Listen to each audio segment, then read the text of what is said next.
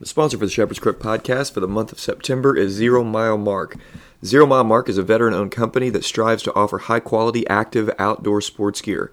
They are on mission to get people outdoors by offering an array of products like tents, backpacks, hammocks, sleeping bags, lighting, and more. All sales have a 30-day warranty and ship via 2-day shipping to 97% of the United States. And get this deal. For a limited time only, listeners can head over to zeromilemark.com and take advantage of their free tent promotion. Yes, you heard that right. If you'll get online, add any item into the shopping cart that exceeds $30, a tent will appear automatically for $0. It's a free tent, easy checkout, and fast shipping. And guys, I have this tent. I also have a backpack from there and can testify it's great quality. It's a real deal. And Brian, the owner, is a really cool guy. I want you guys to get some stuff, get some products, get this free tent, and get outdoors, enjoy your life.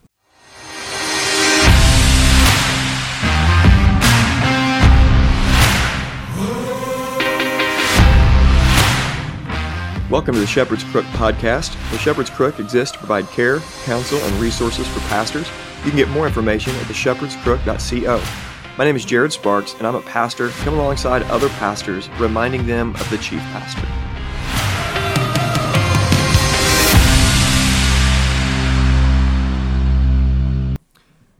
Welcome to the Shepherd's Crook podcast. This is episode 61. I want to talk to you today about the pastor and sobriety of mind. Let's pray. Lord, we need wisdom. As always, we need wisdom and guidance as we think about your word and as we seek to live out the implications of the gospel in our life. We have been changed, forgiven, set free, adopted, and now sent on mission. And so help us as men to live according to your word, to submit to you. And as we talk about sobriety of mind, help our minds to be trained and to grow in sobriety. Help us to understand that. And as I work through this, give us ears to hear and just help us today. And I trust that you're going to do that. In Jesus' name, amen. Okay, sobriety of mind. 1 Timothy 3, starting in verse 1. The saying is trustworthy. If anyone aspires to the office of overseer, he desires a noble task. Therefore, an overseer must be above reproach, the husband of one wife, sober-minded. That's what I want to talk to you about today. What does it mean to be sober-minded? I think you've experienced, probably in your life, two different kinds of men. At least. There's several different kinds, I guess we could say, but you've experienced guys that have been sober-minded, and then you've been around men who have not been sober-minded. And you can tell the difference. There's a big difference. Let me give you an example, help you see what I'm talking about. Let's just talk about theological topics. You know the type of person that you can sit down and talk with who will not lose their mind on issues they disagree with. For instance, you could sit down and talk to somebody about soteriology, and you could talk about a Calvinistic perspective and an Arminian perspective to salvation and the understanding of how a person becomes a Christian. And the sober-minded man can sit down with you and he can think about scriptures, look at and examine the Bible, and talk in such a way, even if we disagree, that it's clear that he's not angry with you. He can look at God's word and simply talk about it. He can look at passages and think through them and process and then explain to you why he believes what he believes about a particular topic. And soteriology is one of those areas that people typically lose their minds. So the sober-minded man can talk about Calvinism, Arminianism, specifically in the areas of soteriology, and not lose their mind.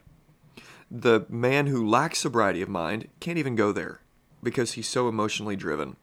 The man who lacks sobriety of mind cannot talk about biblical passages that his preconceived notions, traditions, are just simply what he's comfortable with. Soteriology is one of those points that divide the men and women who have sobriety of mind and those who don't. Eschatology would be an example of something else that reveals sobriety of mind.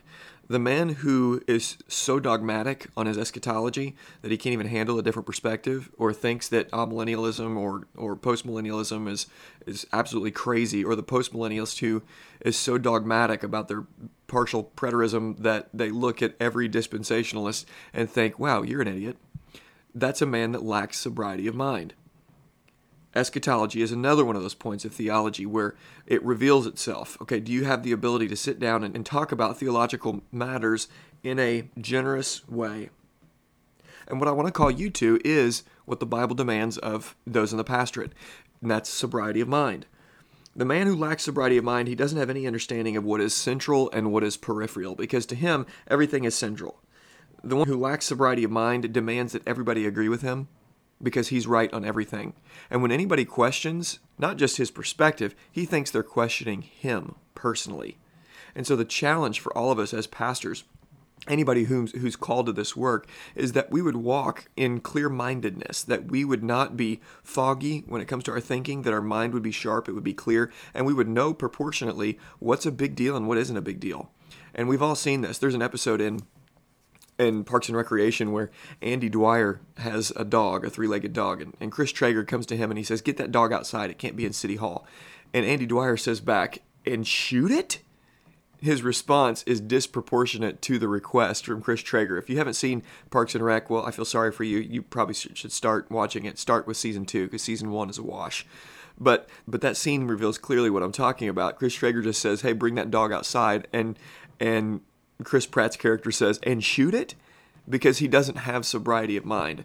And that's what happens when a man doesn't have sobriety of mind. He doesn't understand proportionally what anybody's talking about, and therefore he makes himself look really, really strange and really, really peculiar regularly.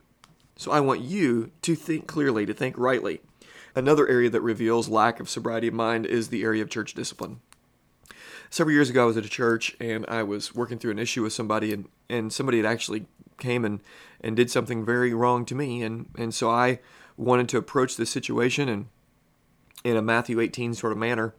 And I was told that Matthew 18, by a man who knew better, apparently, than Jesus, that Matthew 18 did not actually work, that pushes people further away. And this is a man that was supposed to be in a position of authority. And what that showed me is that man lacked what 1 Timothy 3 commanded. He didn't have that because he thought he knew better than the Bible. He actually thought he knew better than God.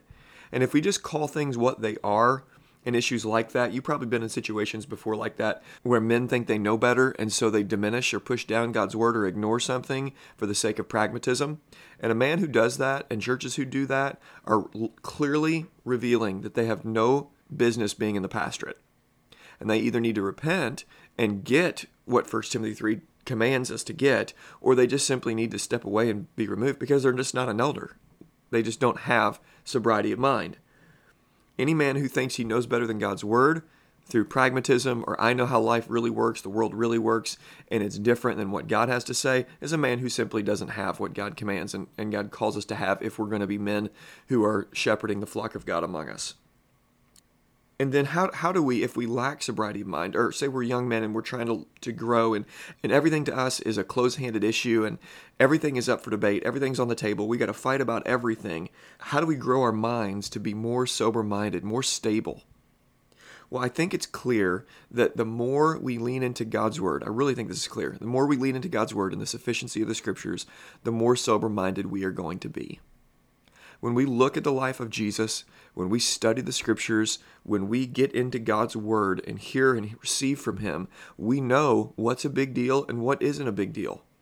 And we can approach soteriology and we can see it as a serious matter, but we can also have a clear-minded approach to conversations with people who are different than us. We can sit down and talk to somebody about eschatology and not lose our minds. We can have a person approach us who has a different perspective on something than us, open up their Bibles with them and walk through it with them, and maybe actually change. Because after all, we want to be more biblical, don't we? I do. And so the man who lacks sobriety of mind is a man who's never going to change. He only wants to change everybody else. But a man who has sobriety of mind is a man who's willing to be more biblical, because we're submitting to the Word. We want to be faithful to the Word. And so that's where we're going to go. That's where we're going to run. And then practically, what does this look like? What does sobriety of mind look like in the life of a man? Now, I'm going to appeal to a book that I've read that is, I think, really helpful in describing what a healthy man looks like. And I'm going to read 2 excerpts from this and then just challenge you and just ask you, is this what you want to be? Because I think as you read this, you kind of read what an elder is supposed to be, what we want to be as men. And what we want to grow into. And not just grow into when we're 50 and 60 and 70 years old, but I want to, as much as I can possibly do, and you can't speed up the process of sanctification in the sense that, you you can skip what the decades hold for you. You can't do that. You can't hyperspeed sanctification, but we can, by the grace of God, today become more and more godly men. We can grow in this sobriety of mind thing. Here's what I'm talking about. In a book where this gentleman's describing growth in what he calls the masculine journey, he describes the difference between a king and a sage, or an expert and a wise, godly man who has sobriety of mind. And here's what he says.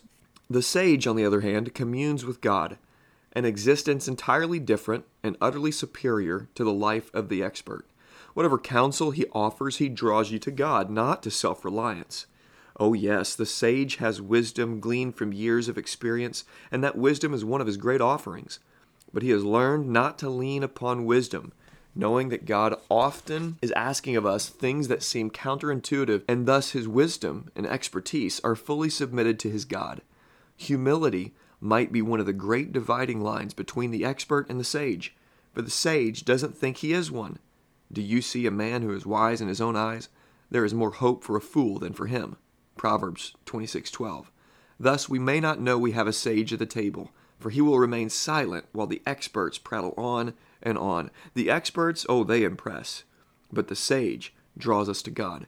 He offers a gift of presence and the richness of soul that has lived long with God. Isn't that good? That is, I can't recommend all of his works, but that's John Eldredge from his book, Fathered by God. And listen to one more excerpt. Here's what it says. It's a matter of presence. A sage does not have to be heard as a warrior might, and does not have to rule as a king might. There is room in his presence for who you are and where you are. There is understanding. He has no agenda, nothing now to lose. What he offers with kindness and discretion, knowing by instinct those who have the ears to hear and those who don't. Thus his words are offered in the right measure, at the right time, at the right person. Pause real quick. That's what I'm talking about. The pastor who lacks sobriety of mind is always beating people with a mallet over the head, crushing them for not knowing what they think they should know. But the man who has sobriety of mind walks with understanding with people. He understands proportionally the issue at hand, and he understands the person that's sitting in front of them, and he doesn't crush them. And that's what Eldredge goes on to say. Here's what he says. He will not trouble you with things you do not need to know, nor burden you with things that are not yet yours to bear, nor embarrass you with exposure for shortcomings you are not yet ready to overcome, even though he sees all of that, for he is wise and compassionate. When I first read those excerpts, inside of me, I thought, I want to be that kind of man. I want to be that kind of man now. God, give me sobriety of mind. That's what the call to pastorate is about. One of the things the call to the pastorate is about is walking with clear-mindedness and not walking in drunk-mindedness, we could say. That's what I want to challenge you with today, is walk with sobriety of mind. And if you lack it, get in the Word and pray, and by God's grace, one day you could be qualified to be in pastoral ministry. And if you are in pastoral ministry, we can always grow in sobriety of mind. We need this, and so we need to get into the Word, trusting that God is going to grow us in that area.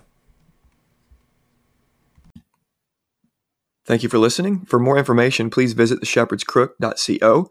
For care and counsel, please call, text, or email to set up a session.